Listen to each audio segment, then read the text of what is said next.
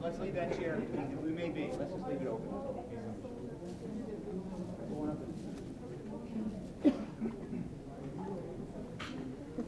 Testing.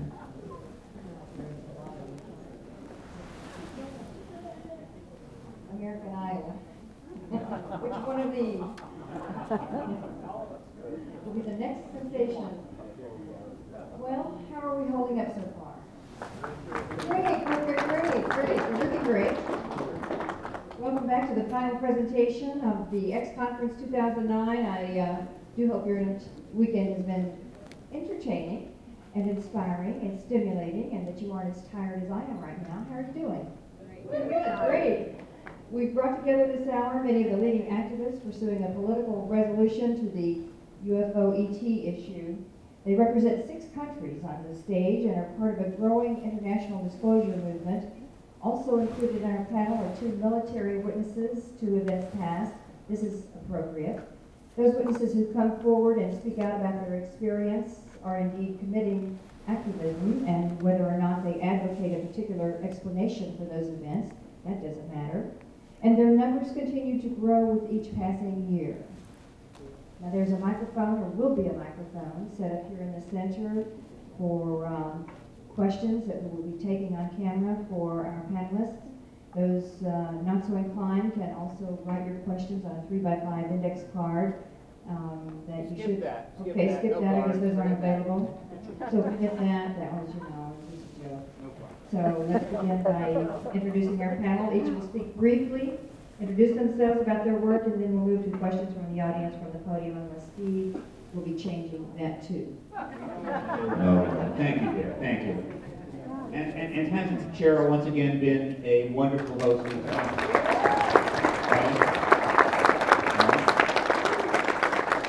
If CNN had gotten screwed up about 20-some years ago, she'd still be anchoring some news on CNN. Well, no, that wasn't that long, but whatever. All right, look, folks, there's 13 people here. I mean, you can do the math, right? So what I need you to do is, in few words of time, give me the essence of the work that you're doing that is activist in nature, that's going to move the issue forward, right?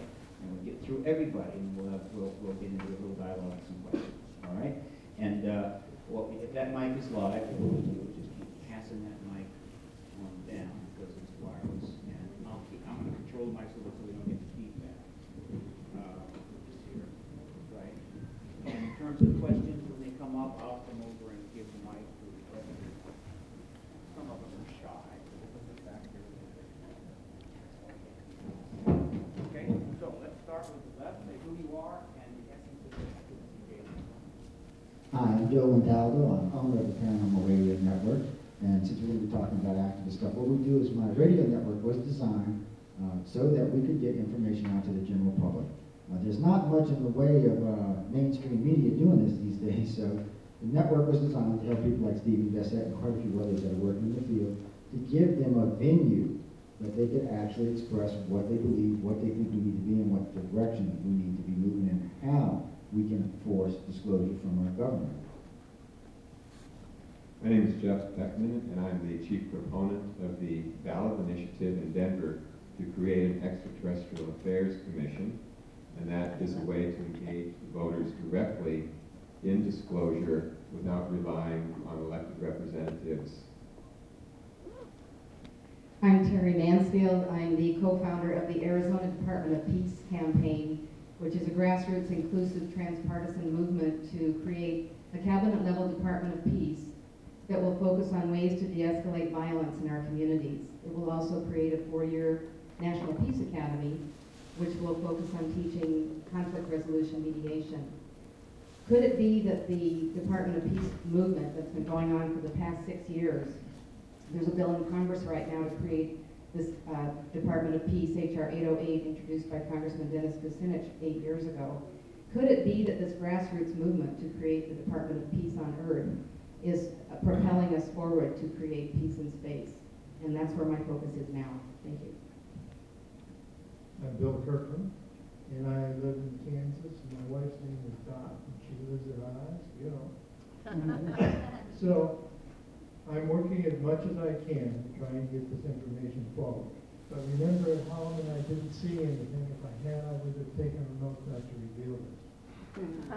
Okay? And I know that you people have done a remarkable job of doing this stuff.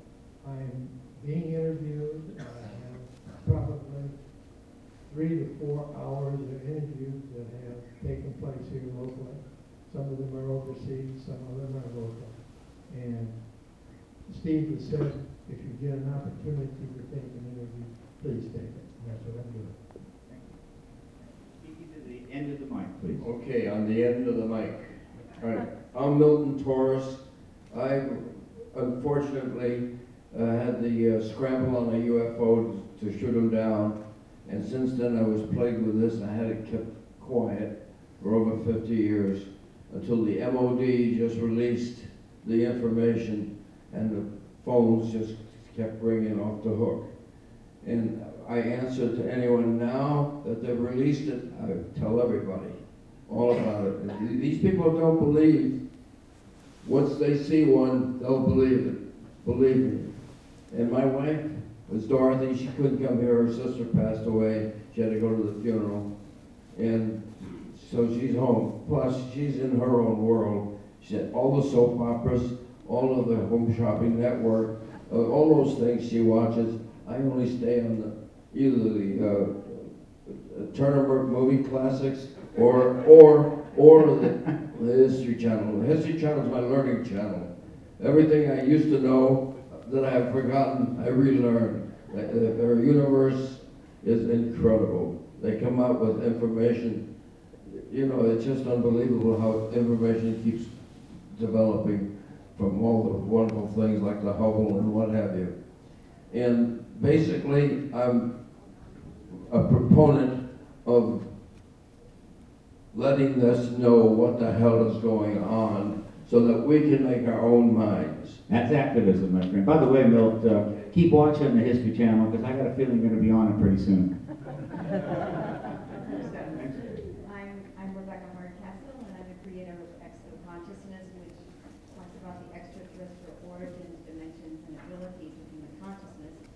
It's interesting today when Edgar Mitchell was talking about the end of or the demise of the Big Bang Theory, because one of the things that I'm working on is rooted in John Mack's work, where he talked about fencing the fear and the trauma, contact and experience and abduction also. And what we're able to do in the 21st century now is actually rewire those networks and not have to fence the trauma, but actually dissolve trauma. And that's one of the main things that I'm working on. In Phoenix, we're working on a UFO curriculum. I taught extraterrestrial reality at Scottsdale Community College, and we continue to work on what the post-disclosure world will look like, and it will look like extraterrestrial reality type courses and ufology type courses in community colleges, high schools, and middle schools, even down into elementary schools. I also work with the PhoenixLights.net group. One of the exciting things that that group is doing is we're taking, with Dr. Lenky Tai and Larry Rowe, we're developing a Google Earth platform and then using software to build 3D images of what the night of the Phoenix Lights looked like. And we're finding that it was actually not one craft, but an entire parade of crafts that flew over Phoenix. Well, someday in a post-disclosure world, we're going to take Google Earth type software and say, what happened emotionally in Phoenix, Arizona? What happened to the consciousness of the citizens in Phoenix, Arizona?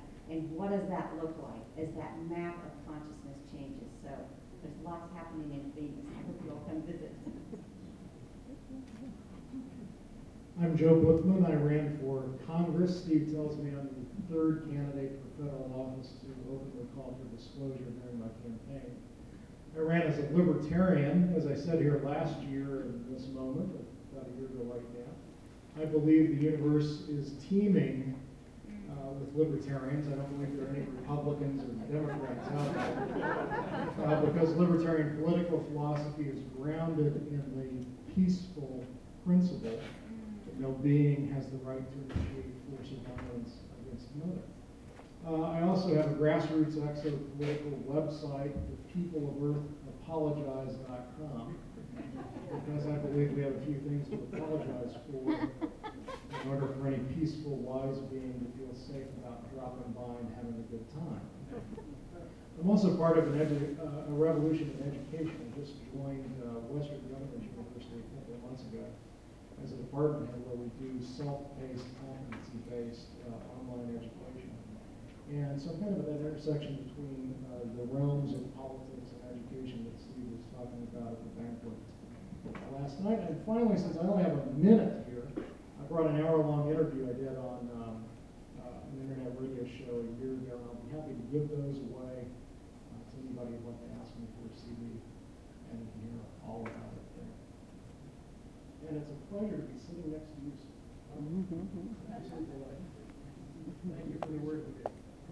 Alfred, why aren't you wearing an ex-conference t-shirt like Joe? I don't understand. Wait, I think this is how I got double the amount of time to talk. Be sure to attend the 2010 Post-Disclosure X conference that will be right here. And there are a lot of t-shirts out there, folks. I'd love to sell you some. It helps to spread the word, so I'd appreciate it if you pick up some t-shirts. At least, if you don't like t-shirts, give them to a friend or something, and they'll wear them, and people will want to know what that shirt means, right? Please. Ed Mitchell flying on the next shuttle. Yeah, and then we have the campaign to get Ed to wear that shirt, which I'm sure. First, let's get him on the shuttle, and then we'll do the shirt Maybe campaign. 20. Alfred. Okay, thank you very much. I'm Alfred Weber, and of the Institute for Cooperation in Space. And I'm working on three main areas. One is to help educate people about the challenges and the transformational avenues opening up now in solar cycle 24, which goes from 2009 to 2020, with the solar maximum coming up in 2012 to 2014. And the challenges are both in terms of our infrastructure and an upgrade in our genetic and our consciousness makeup, and what may lie at the other end of it is a veritable golden age. The other two focuses we'll be announcing tomorrow at the National Press Club press conference in a joint effort that we have with Dr. Michael Sala of the Exopolitics Institute, Victor Vigiani of Exopolitics Toronto, Ambassador John McDonald of the Institute for Multi-Track Diplomacy.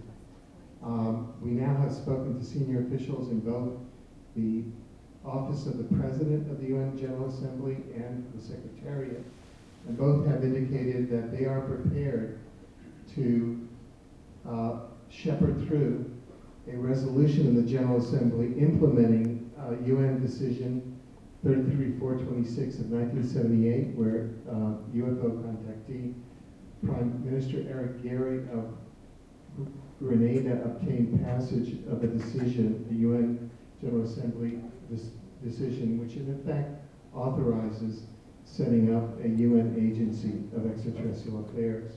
So the one ingredient that is missing is the mouse that roared, and that is one nation out of the 192 UN member nations to introduce that resolution. And with all of the countries like Peru, Brazil, Mexico, Denmark, France, and UK, we have a head start. So we're going to be issuing a call for member nations to come forward and for us, the citizens, to approach their and other member nations. And the final area that I'm focusing on is reuniting with our genetic cousins, an intelligent civilization that apparently lives under the surface and on the surface of Mars, that now through a series of photographs, including NASA photograph PIA 10214, that we can most plausibly explain as a deliberate leak by NASA to the civilian population by posting on its website a composite photograph taken at ground level by NASA rover Spirit in November 2007 and put on the internet in January of 2008 of a photograph teeming with Martian life, including Martian humans. Those are our three priorities. Thank you. It's a full plate. Victor? Thank you. Victor Vigiani, Director of Media Relations for Exopolitics Toronto. Myself and our Director, Michael J. Bird. We represent Exopolitics in Canada and our efforts to widen the circle of, I guess, awareness of the extraterrestrial issue, both in government, in academia, and in the media in Canada. And our main focus is with the media. We work very hard with all the agents in the media in Canada to try to get this issue on the main stage in the Canadian forum and media. We feel very strongly that the Canadian media, despite some of its characteristics, is very, very open to the possibilities of covering this issue in a very broad scope, in a very broad way. So we're working very hard in that direction, along with our initiatives with Alfred and with Michael. Thank you. I'm Michael Sala. I founded the Exopolitics Institute in 2005, which was created to help scholars and activists in the field of exopolitics better coordinate and pull their resources together so that they can be most effective in their respective projects. We have an online certification program where people can do exopolitics courses. We have an online journal where people can submit scholarly articles, 5,000 words or so. The next edition coming up in May. And we also organise a regular conference. Angelica Whitecliffe is the main organiser for the next conference coming up in 2010, and that's also supported by the Institute. And I also have been doing some freelance writing for the Examiner recently, the Honolulu Examiner, which is also helping to get the word out about exopolitics. Hi, I'm Angelica Whitecliffe, and Michael just did mine. Mostly I'm here to help promote consciousness, awakening consciousness, and the ideas of transformation and contact, and the transformation that takes place in people because of contact, and bringing those ideas together along with new energy, new science, and merging that into a conference event. We have our next conference in January of 2010, the Earth Transformation Conference, and I also write a column for the Examiner, so I am the Earth Transformation Examiner. Hello, I'm Paula Harris. I'm kind of the international component here in that because I used to live in Italy for 15 years, I'm kind of a bridge between the United States and Italy. I have written 2 books on exopolitics. Exopolitics, How Do You Speak to a Ball of Light? And Exopolitics, All of the Above, that just came out.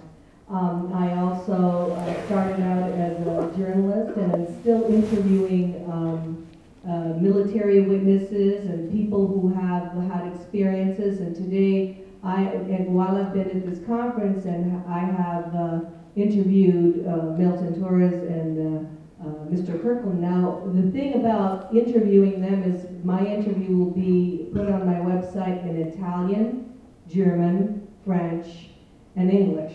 My website is in 4 languages, so it goes all over the world. The thing that I'm the most proud of, however, is the fact that at least once a year in Rome, I tend to bring together people, young people who are interested in exopolitics, and they, with their own dime, and I have to stress this because none of us are financed up here. Everything is with our own dime. These guys that have come here have come with their own money, second time they've come. They came to the conference in Rome at the end of November of this year. Frederick from Denmark, Robert from Germany, Torbjörn from Sweden, and Pepin from Spain. The result of Pepin's coming to Rome is that in July of this year there will be a very big conference in exopolitics in Spain. It will blow open the subject in a country that really wants to know about it, and invited our Stephen Greernick Pope and Sergeant Major Robert Dean. So these things bring enormous satisfaction to us journalists because, like everyone else here, I want to see something happen. Thank you, Paula. First of all, I would just like to say thank you to you because you're bringing us together in Europe. My name is Frederick Uldal. I live in Copenhagen in Denmark, and I've set up the Danish Exopolitics Initiative, and basically it has to do with awareness raising of the exopolitical issue. And I mainly do that through publishing videos on the internet. So you pretty much see what we're doing back there, and we're going back to edit all that video material like we did last year. And also, last year I distributed James Fox's Out of the Blue documentary to all the members of the Danish Parliament, and maybe that resulted in that the Danish files were released last year. It's possible, I don't know. And yeah, I think I'll hand over the mic to my colleague. Thanks, Frederick. Thanks, Paula. My name is Robert Fleischer. I have a background in television and languages. I discovered on the internet some of the videos of the X conference 2 years ago, I think, and I thought, wow, now that's interesting information. I didn't have that before. I didn't see that anywhere. People should know about that. So that's why I founded in June 2007 the German Exopolitics Initiative.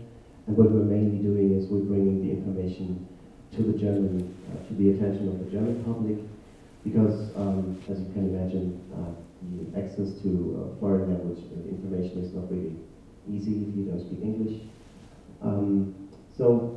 We've been doing this for 1.5 years now, no, almost 2 years, yeah.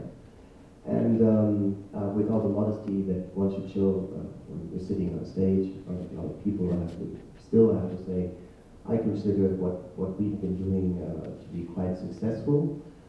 It's not only my job, it's also the work of the people that we're working with, Frederick, Michael, so many people. Also in Germany we have a network of 50, 60 active people distributing information, and we had more than 1 million visitors, unique visitors on our website so far.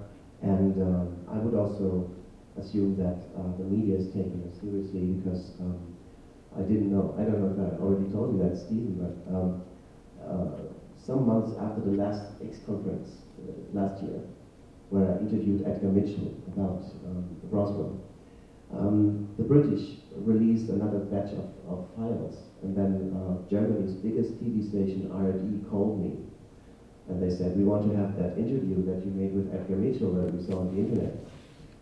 So I gave it to them, and they broadcast that at prime time in Germany with, I don't know, many millions of spectators. And this is the kind of work we're doing. That's why I think it's an important work, because most people in Germany have an opinion about UFOs, but very few of them have an informed opinion. So we're trying to promote that, and we just trust in the process of people making up their own mind if they have the information available. So. Wonderful, thank you. Hold on to that mic. We're going to chat a little bit, but look, anybody else with a question, you can come up at any time, and we'll get your mic and take your question. So think about what you'd like to do. Come on up. I've got a quick question. If I'm not mistaken, Angelica, it sounds like you and Rebecca are on very similar ground. Do you have plans to work together? Do you have are you discussing possibly working together in the future? Well, next year at the X conference, we're going to be doing some, I think, experiencer work, aren't we, Steve? Yes. I don't know. You can see why Michael married her, don't you? He's saying, I want a life where things happen. No, I was thinking about doing that this time, and it was just too late to pull it together, because I like what Barbara Lamb does at the IUFOC. And we almost did it, and I sort of got them thinking we would, and then I let them down, which is what I did. But next year we will do that, and we will have plenty of time, and it will hopefully have a lot of people come in and have a wonderful get-together, very private. And yes, you'll be part of that. So that's good. So both Rebecca and I will be presenting them on exo-consciousness, on the transformation happening in consciousness, and on ET contact. Yes, you will both be presenting. And that is the end of the preemptive strikes on my speaker list for next year. There'll be no more of that. They're in, the rest of you are going to have to wait. Okay? You got a question? Let's do it. It's not really a question. I want to thank you all. I'm so honored to meet so many of you. I'm very new to this, but I wanted to restate something that was said to me some years ago, and that was, I said the term conspiracy theorist to someone, and she said, how dare you separate those words? There are conspiracies and there are theories. And for those words that were married together to discount so many things that we witness or know about, it's an injustice to even utter that phrase. So I would remind all of you, when somebody says conspiracy theory or conspiracy theorist, tell them, please separate those words. They're two different things. Good put, nicely put. The point she's making is very important. The truth embargo had its own lexicon, terminologies, right? They built up, used, repeat, that's how you built up. What we're doing is building up our lexicon of terminologies. Exopolitics is a term, and exposure process is a term. We're creating our lexicon as part of our reality to replace their lexicon. So the true believer will eventually disappear from the language in this context. Victor, you have a Could I comment on that, Steve? It's very interesting that we should bring that up in terms of the lexicon. I know many of you perhaps have read things by Noam Chomsky or other famous linguists in the English language. And one of the things that Charles Weingartner said, who wrote the book Teaching is a Subversive Activity, what he said was, if you erase the language of a lexicon of biology, for example, there is no biology. If you eliminate all the words to describe biology, biology just disappears. What we're doing here is creating that lexicon. And whatever words that we develop, or the language that we talk, or the way we language, I use language as a verb, is creating that language. And language, what does it do? It creates perceptions. And those perceptions are gradually seeping into the consciousness of everybody who hears the language. So the language of exopolitics is gradually seeping into the mainstream culture. And it is also destroying the culture of silence and lies that have developed their own lexicon. So it's, as John Mack used to say, this is a battle over worldviews, because worldviews are a compilation of lexicons and language. So it's really important we all understand that. The language that we use is so specific that it creates perceptions and consciousness. So I want to thank that young lady for saying that, and for Steve to mention that word lexicon. So thank you. Hi, my name is Madeleine. I'm from Quebec, Canada. And I have a question for Alfred. All right, I've been reading about ETs, UFOs and stuff like that since I was 15, since my best friend was abducted. And all through these years, reading, and I wanted to make a sense out of it all. And the way I see it now is the ET phenomenon is only one aspect of human reality. My question is, it's based on something, it's a big feeling that we're going to be going through a lot of shit in the next years to come. Alfred, if you had someone in front of you and they said, how can I prepare for what's coming? What would you tell them? Thank you. Okay, very briefly, I would say to expand one's sense of one's multidimensional self. And because we are multidimensional beings, like many of the ETs that are visiting Earth, or the ETs that we are discovering on Mars, our neighbor now, through the Mars rover. And by multidimensional, I mean just that scientifically, there's a Swedish science who has weighed the soul. It weighs about 3/4 of an ounce. And that we are not only our physical body, but we are a composite of many etheric bodies, or as people call them, different energy valves that can range from 7 to 12 to more. Part of my body may be in the galactic center now, as I'm bringing information about the center into this room. That's how large human beings are. And the significance of the shift, I think, is the shift from our planetary selves to our universal selves. Practically speaking, I think that probably daily meditation and prayer is the most practical thing that one can do. And learning more and being in the company of fellow human beings who are willingly joining in this process brought to us by courtesy of the galaxy and beyond. Thank you. All right. I'm going to go with the questions because I really want the audience to be involved. So, this addresses what Mr. Peckman was talking about in his last lecture, so I guess I'll address the question to him. First of all, unfortunately, people feel the need to, they tend to trust or believe in institutions. They will hear what one person tells them and take it with a grain of salt, but if an institution comes out and says it, well, then they seem to think that amounts to a consensus of sorts, which tends to be a problem. When we have the U.S. government controlling the information that goes out,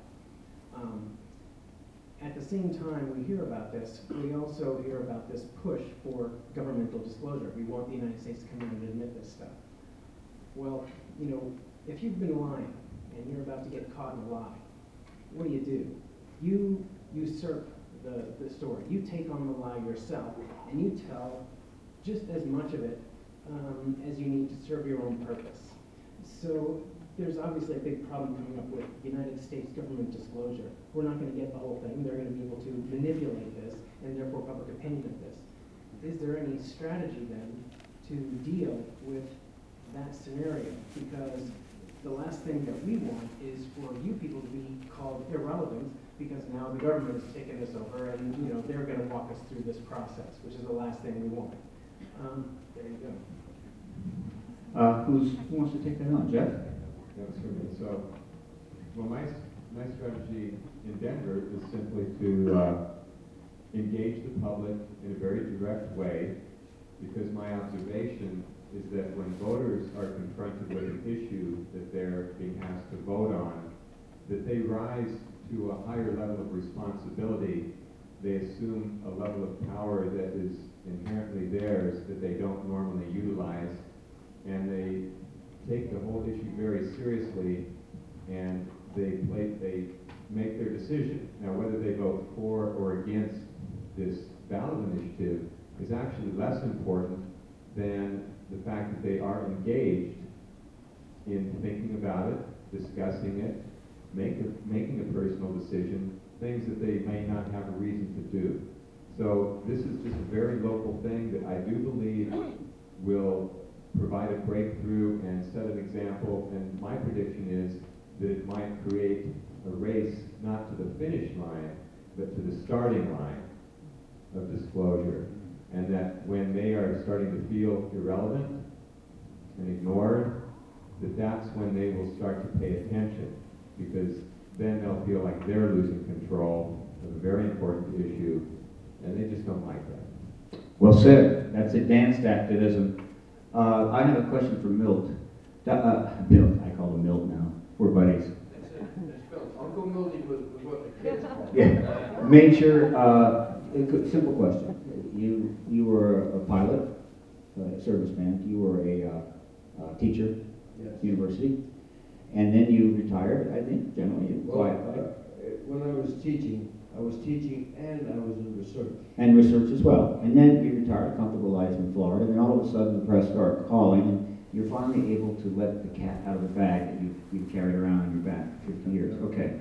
Now that that's happened, are you starting to feel a little like an activist? You starting to get that sense? No, I'm kind of set in my ways.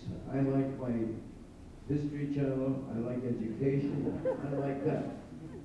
Now, education includes all education, not some education, but all education. Every time you sit in front of a good news program and you get a little bit of information, That's something you have to continue to use and continue to learn, because that's important.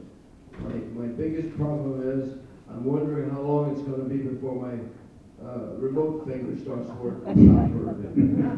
Which is to say that you know, he's paid his dues, he's worked a long time. I don't have to get everybody out of the front line challenging the state. But let me say this: Milk is going to call on Monday morning for the government to end the truth embargo, and that will be a brief, shining moment of advocacy. All right, let's have another question. Okay. I want to address, who's the guy with the glasses in the middle and just talked about language and perception? Victor, yeah, I think perception comes before language, because that's why we're all here, because we've perceived realities that we're trying to give language to. So what's happening here and on the panel is that we're forming an exo-culture, you know, that's giving voice to these cognitions, and it's sort of like the pre-birth. When disclosure comes, that is the birthing of the culture. So all of us are in the formation of an exo-consciousness, and that's why I think the development of exo-consciousness is very important. So I want to see what you and other people on the panel see, how we can expand exo-consciousness to more, not say imaginal realms, but higher forms of perception, so we can then create the language for the general population to then incorporate into their mainstream thinking. So first, and then Rebecca. Yeah. Yeah, in my years of education, 35 years of it, and you may be right, perception may precede language, because young children, before they have a language, they do have the capacity to perceive. In my years in the classroom, one of the things that I had to do as an educator is give children a way to express those perceptions, and language, writing language and speaking language, writing as much as you can, and developing as much of the lexicon in your own personal, frame of perception was so important to me, and watching children develop that. And I use that type of approach in all the work that I do. That's why I focus very carefully on language. And perhaps there's sort of simultaneous processes. When you watch a child try to develop a perception, they attempt to do it in many different ways. And I try to use that with journalists, with people in the media who have a preconceived notion about the language that they're involved in. And it's so limited in their capacity to understand this concept. So in us expanding the lexicon of exopolitics, we have to provide them with as much information, first of all, and then all of the words that are necessary to describe the situation. As I said earlier, there's no words to describe biology. There is no biology. There's just that thing that grows in the ground. Alfred Weber came up with the word exopolitics. Now we have something to describe. That's right. Sure. And I think, yeah, that will be the next several years of doing that. And that's the way that this disclosure will work, is that we are going to be called upon, all of us, everyone in this room, are going to be called upon as experts to kind of give validity to the concept by using the language that we've used for years now to express it among ourselves. Now we have to expand that circle. Anyone else wants to? Rebecca? I'd just like to comment on the exo-consciousness. I had a very interesting talk a couple years ago with psychiatrists and philosophers about psychopathology and exo-consciousness. And is being exo-conscious psychopathological? And does it belong in a psychiatric diagnosis? And it was interesting that as I began to dialogue with these academics, that I would bring up the vocabulary that I was used to dealing with as a person who's in ufology and exopolitics, and all I got was blank stares. They didn't have the language, they didn't have the vocabulary, and furthermore, most importantly probably, they didn't have the experience. And they didn't have the permission. And so I began to think creatively, because one of the things that I work with is, how are we going to get contact and exo-consciousness into the mainline normal, the paranormal as normal? And so I began to ask around. I said, well, in the gay community, how did the psychiatric profession decide that being gay was normal? And you know what they told me? They took a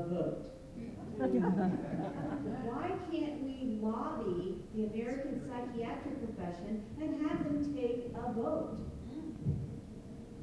on what is normal and what is sane. And really quickly, I wanted to address the woman who was talking about asking Alfred, what can we do to prepare for this post-disclosure world? First and foremost, I would suggest to people what they do is learn to remove the trauma scars from your brain and get a balanced, unified brain. The one thing we know about extraterrestrial brains is that they talk about that they have a unified, balanced brain. Get your brain balanced through music, through meditation, through something that I did called brain states technology, through yoga. Learn to balance those signals in your brain. Learn to use your psychic abilities. Learn to use your telepathic ability, your intuitive ability. Learn to think about your body as an energy system. So when we all learn how to teleport or transfigure and become a different molecular form, we can take our body, dissolve it, and then reform it again. So learn to live differently in your body.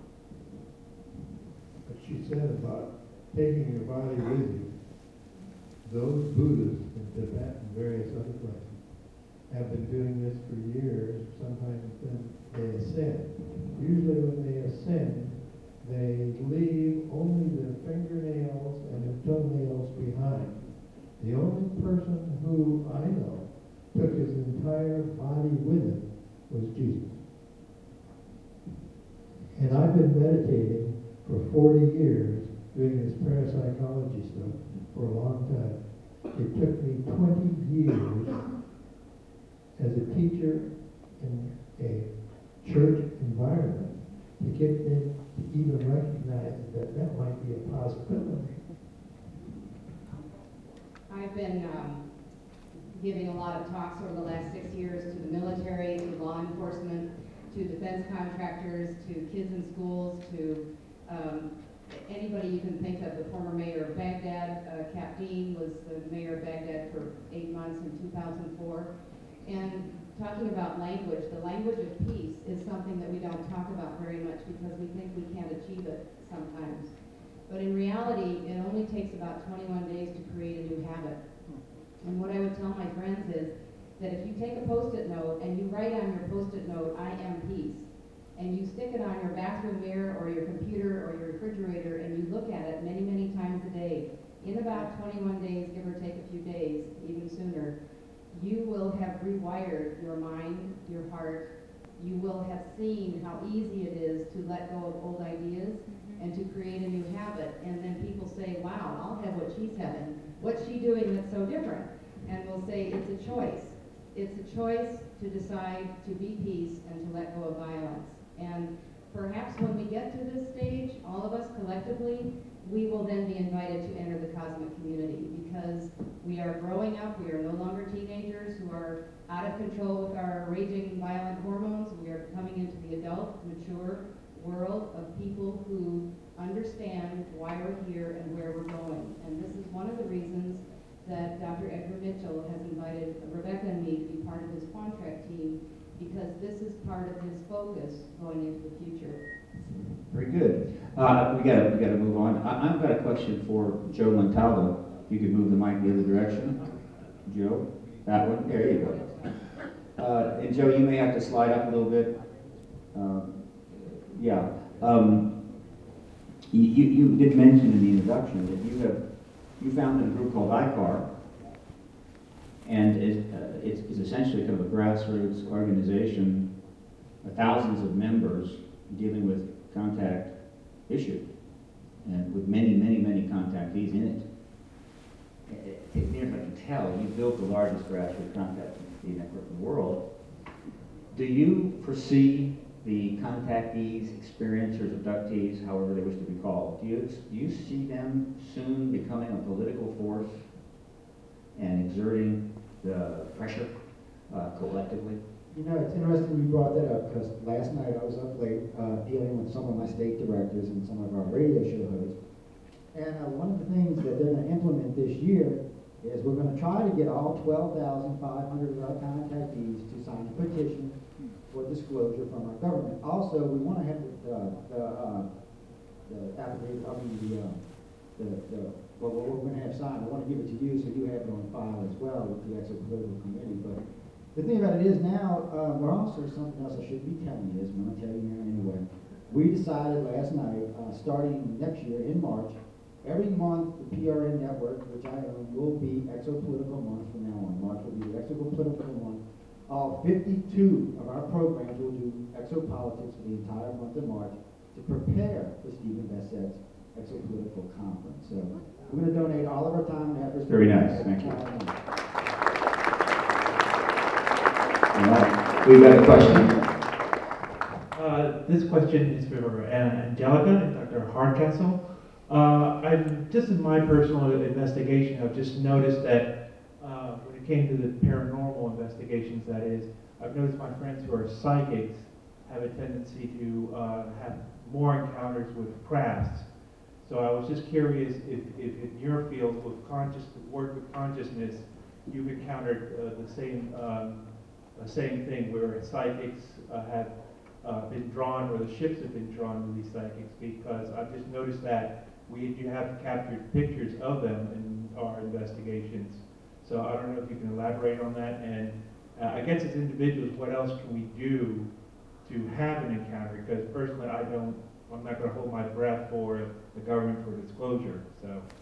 Well, I think one of the most important things that we can do is to recognize that we are multidimensional, and to start utilizing those abilities and to start training ourselves, definitely through meditation, but also it's a very conscious choice that one makes, that you want to pursue this area, that you want to pursue expanding your consciousness into higher states. And it's more than doing meditation. As a multidimensional being, when we are inspired, when we are in these states where we are literally penetrating outside of this density into higher frequency ranges, then what we're doing is we are also opening ourselves up to contact with other realities and beings at other frequencies. And when you do so, by first making the very clear intent of what you wish to achieve, for example, if you wish to start making telepathic contact with other entities at other frequencies, then absolutely step forward to do that, but first be clear that you only wish to have contact with those entities who are in service to the highest good for all, and who are willing to recognize the will of your higher self.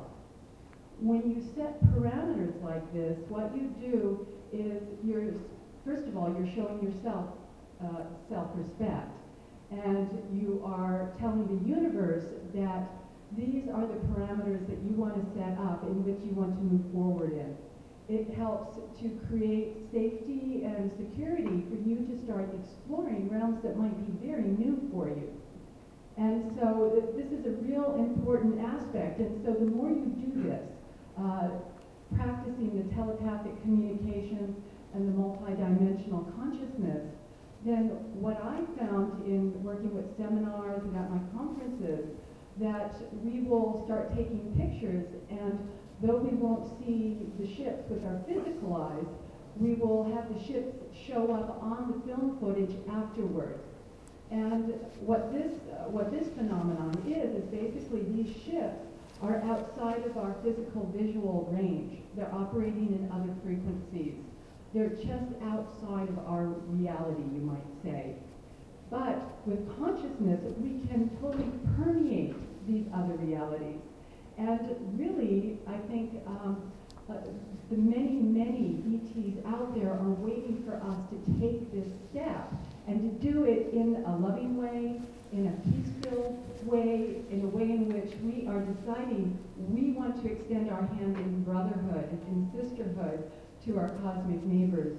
And this opens the door for them to communicate back with us. And it's been my experience that this is one of the best ways to start calling in the ships and actually getting your verification even if you don't see them with your physical eyes, examine the photographs afterward, and you'll get orbs, you will get other different phenomena to validate for you that there is multi-dimensional contact taking place. Thank you, thank you. I have a question for Frederick and Robert too, if he comes back. He's too busy. But they're live streaming. I mean, they're multitasking. They're live streaming to Europe. They're answering questions. See, the United States is the home of the truth embargo. I mean, that's really where it starts. We were the superpower. We called the shots. We made the call. The other nations went along. Not surprised. So in Europe, really, I mean, so most of the focus on maintaining this embargo was here. The Americans got the brunt of it. Europe, I don't think so.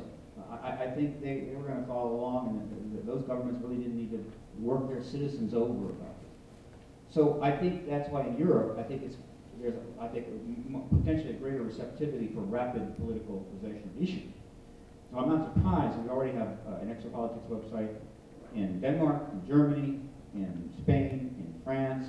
We just added Belgium, and of course David Griffin in the UK, moving like crazy. In due course, we could have an exopolitical website for the EWN, Exopolitics World Network, in every country in Europe. Do you feel this way as well? And any thoughts on how we can rapidly get the rest of the countries on board here? European countries.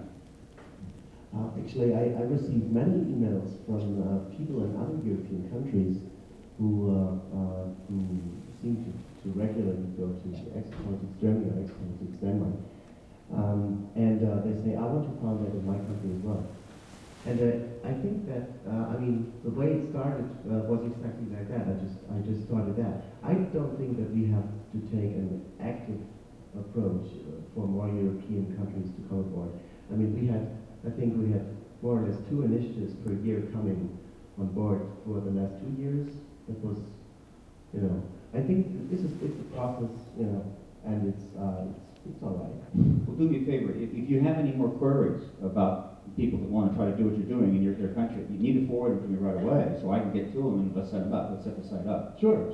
Right? First come, first serve. They want to do it. They like the issue. They can create a site. Let's do that. Yeah, they have questions about, how the technical things, because I mean, not everybody can do that because it takes certain, you need knowledge in internet, media. You need a certain journalistic feeling. You need whatever you need, But it's, I think that's the thing that keeps most people from becoming very active from the very first day on. In fact, one of my favorite sites, it's not the site, but rather the setup, is France. Jean-Jacques Dubois. Jean-Jacques Dubois, that's right, Jean-Jacques. He's a witness. In fact, he was at the November 12th press conference, the National Press Club that was put together by James Fox and Leslie Kane, because he was a French airline captain and had a pretty extraordinary sighting. And he's a highly reputable person. And so he came, and among the other individuals, he talked about that at the press club. And that's all well and good. Then he went back to France, and then he contacted me and set up the Exopolitics France website. So he is a witness, he's a pilot, he's running the website. See, this gives you a sense of the convergence of the politics, the people, the experience, and what have you. And there will be more of those coming on pretty soon. Now let's see, Can I answer some of that? Because Sure. having lived in Italy and having spoken in Switzerland, France, and so forth, the difference between Europe and the United States and the European media and the news shows is that the word UFO does not have a stigma to it because they're looking at an unidentified flying object, a phenomenon that exists. And not only does it exist for some of those countries, like France, that put out the Comet report, it's a matter of national security. So whatever is flying over airspace, it doesn't need to be, like our discussion before, paranormal phenomenon, your consciousness that expands or whatever it is. They are convinced that whatever is up there could be a problem for national security, which is not the way we all want to look at it because we want to know what's inside the craft. But it's much easier and much more digestible in Europe because they're looking at UFOs and using the word UFOs, and it's no big deal. It helps that, of course, in another country, a different language, right? For instance, in Latin America, Central America, UFO, it's not called UFO, it's called an OVNI. You see? Remember, terminology and lexicon we talked about before? The government chose UFO, that acronym, as the seed kernel for the ridicule project. Ridicule that acronym. Make everything you can to make that silly and nonsensical. And then append people to the acronym, you got them. But you go to another country, it's not UFO, it's OVNI. And unless the Mexican government's tried to do the same thing with that term, it doesn't work. And so outside the U.S., there's just not the resistance to the politicization process, which is another reason why the circle is closing around the United States. So pretty soon our government's going to look out and they're going to see a bunch of eyes looking and I'm like, okay, when are you going to do it? When are you going to do it? When are you going to do it? So, next question here. And in fact, this is going to be the last question from the floor. We're done in 4 minutes. Excuse me, can I add something to Absolutely, Robert. Exopolitics activist thing? I consider it really important that we build up a network, and that's the way how we've been working in Europe, especially thanks to Paola's important work that she's been doing to keep us all together. And we try to cooperate wherever we can. And I think networking is a real important thing. We're building up an online community of people where all the people who want to get involved in exopolitics in Germany can register and get in touch with each other. And I really invite everyone to adapt this thing. I give that away for free. You install it so that you can have online communities in your countries. And I think the networking, the idea of networking and solving tasks together is a model of the future anyway. Of course, yes indeed. All right, our last question from the floor. I'm not sure how to make this as brief as I would like. I will try real hard. It seems like there are organizations that have been able to get a lot of free publicity by using their notoriety to their advantage, like PETA having essentially nude women with vegetables over them, placed over them in provocative ways. Okay. Now, this idea isn't quite as provocative as that. I'm thinking that you have someone here that could manage an infomercial really well, and both convey a very lively dialogue with any one of you or all of you over a tightly edited infomercial or a series of infomercials, so that not only would you be able to discuss the topics that are important to you, perhaps even sell some of this. You all have products of different kinds. And then maybe you have 6 of them in rotation, and you put them Sunday afternoons, right after the talk shows, all the talking shows, and all the talking heads in the morning. You have people that are interested in these topics, and right after that, you usually go to real estate ads, a lot of different types of infomercials that aren't that interesting to most people. So you have some people hanging on after these political shows that would be interested in this topic. Who wants to respond? Joe. I think you're absolutely right. And the key to that, in some respects, is humor and viral marketing. I did 2 60-second commercials for my campaign for Congress, both of which kind of had a little bit of fun with the whole alien thing. Because the audience that I'm talking to that's going to take disclosure seriously already knows I'm serious about it. And there's no way to convince anybody else to want to have fun with it. And the goal of that was to get those ads attached to emails and sent around and having people talking about it, creating buzz.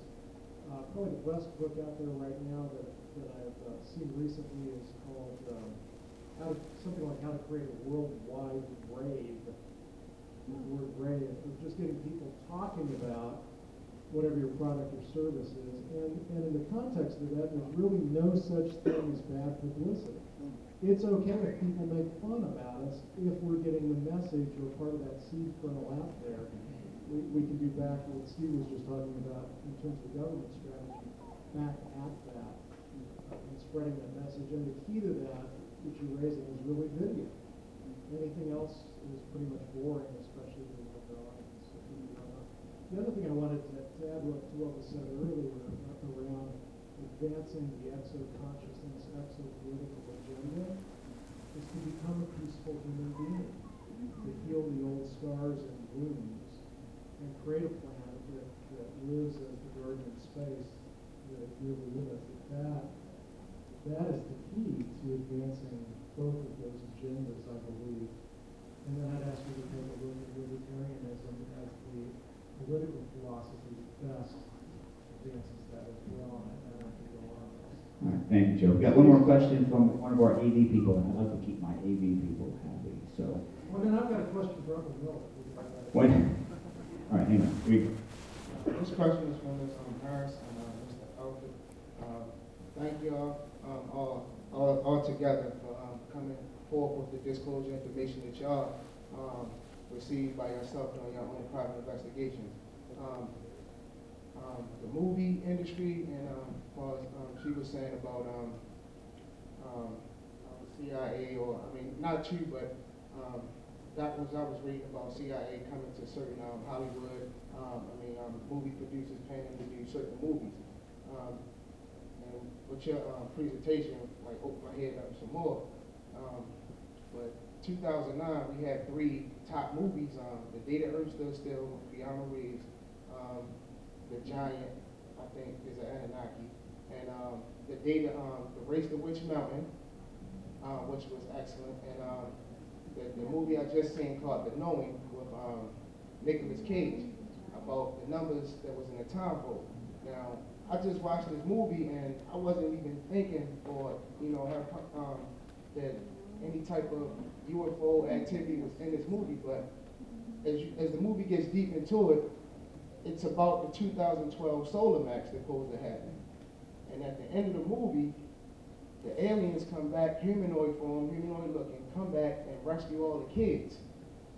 And Keanu Reeves had to give his son up so he can go off and live a happy life, a peaceful life on another planet. And at the end, like all the kids are on the planet, you can see all like different planets in the sky, and they like run into a tree, huge tree, white leaves, the tree of life, I guess, and it was like real deep. Yeah, cool movie, and it just threw me off guard because I didn't even think it would be on that type of a subject. And that's when I learned about the solar max. It was like a couple of weeks ago watching that movie, and then confirmation with Mr. Albert. So. Yeah, it's coming together, connected dots. This is a good example. There's this convergence. We are running late, folks. We've got to get going here. This convergence of media, entertainment, politics, contactees, government actions. Look, this is happening. And I know there's some people who can't believe that, but I think it's pretty obvious that it is.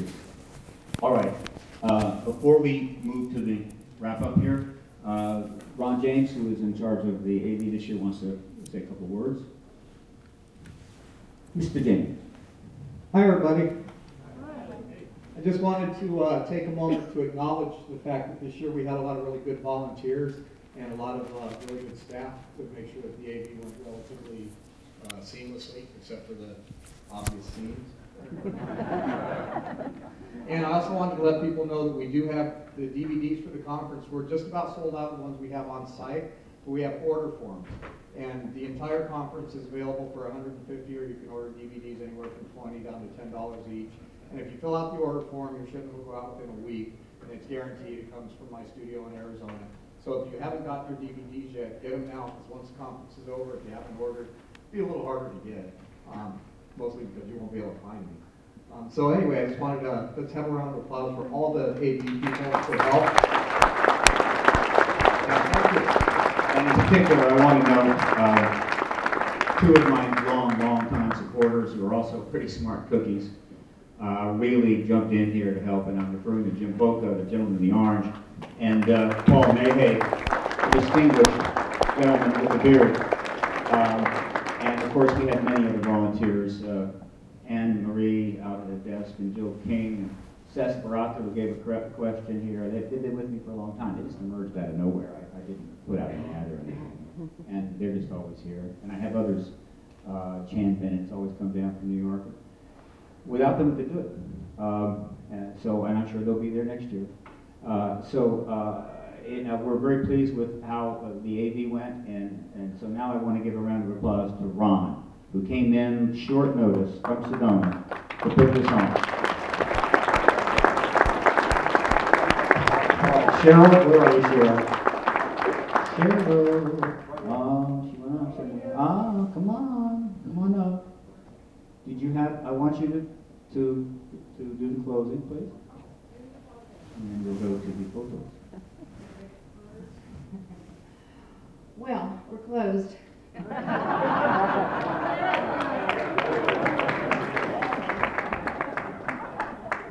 We have reached the end of another X conference. Now, many thanks to everyone involved. We've had such a good time, and I hope you've enjoyed your time spent here as we have enjoyed it with you, and that you leave with many fond memories, with mental stimulation, and probably go away with more questions than you came with, right? Well, that's good. Always good to be curious. So we thank you also for your support of the advocacy work of Paradigm Research Group. And Steve, are you participating in this ending? Oh, I'm okay, well, and I'll speak for Steve. He expresses his regrets that he couldn't be here with you at this moment. So, you know how that goes, but, and he's already thanked all the volunteers and all of that, and you've already thanked everybody, so what else is there to do but just say goodbye and, oh, well, for next year. Well, you've already thanked everybody, and thanks to the creative seminars for the tape duplication, and so you pretty well did it. Oh, this is important. I'll do this.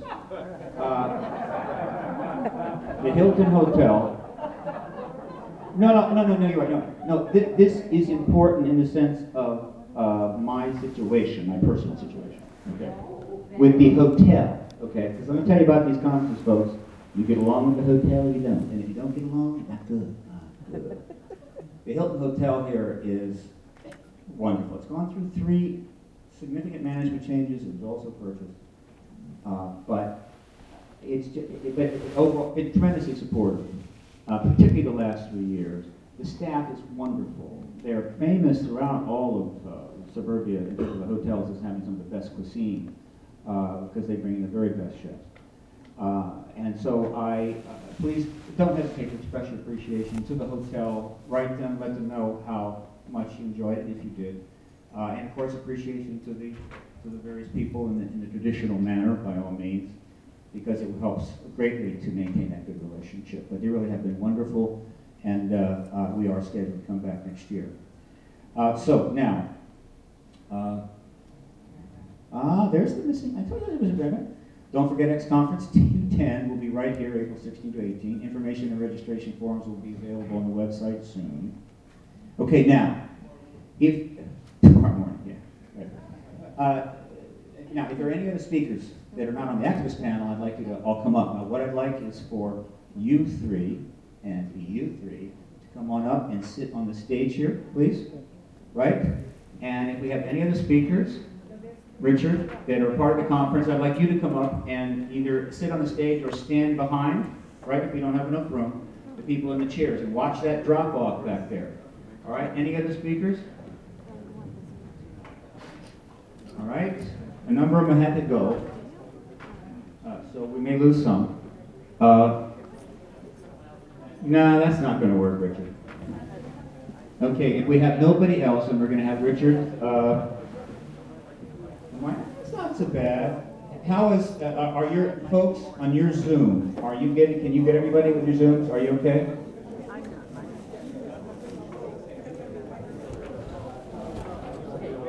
All right, I'll tell you what, folks, all at once, see if you can sidle your chairs up about 10 inches, all right? Not too much, yeah? Just about 10 inches. Where's Cheryl? Cheryl, just come to that. Come around here.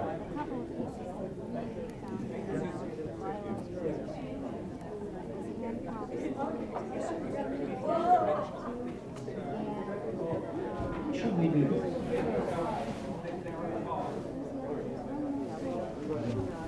Okay. All right, now let's see. How are we going to do this, dear? Maybe we will, no. We'll stand up, that's exactly what we're gonna do. Okay, perfect, perfect. Now we got him. All right, folks, focus for a second, right? Everybody get in your finest smiling phrase. All right, let's take some photos.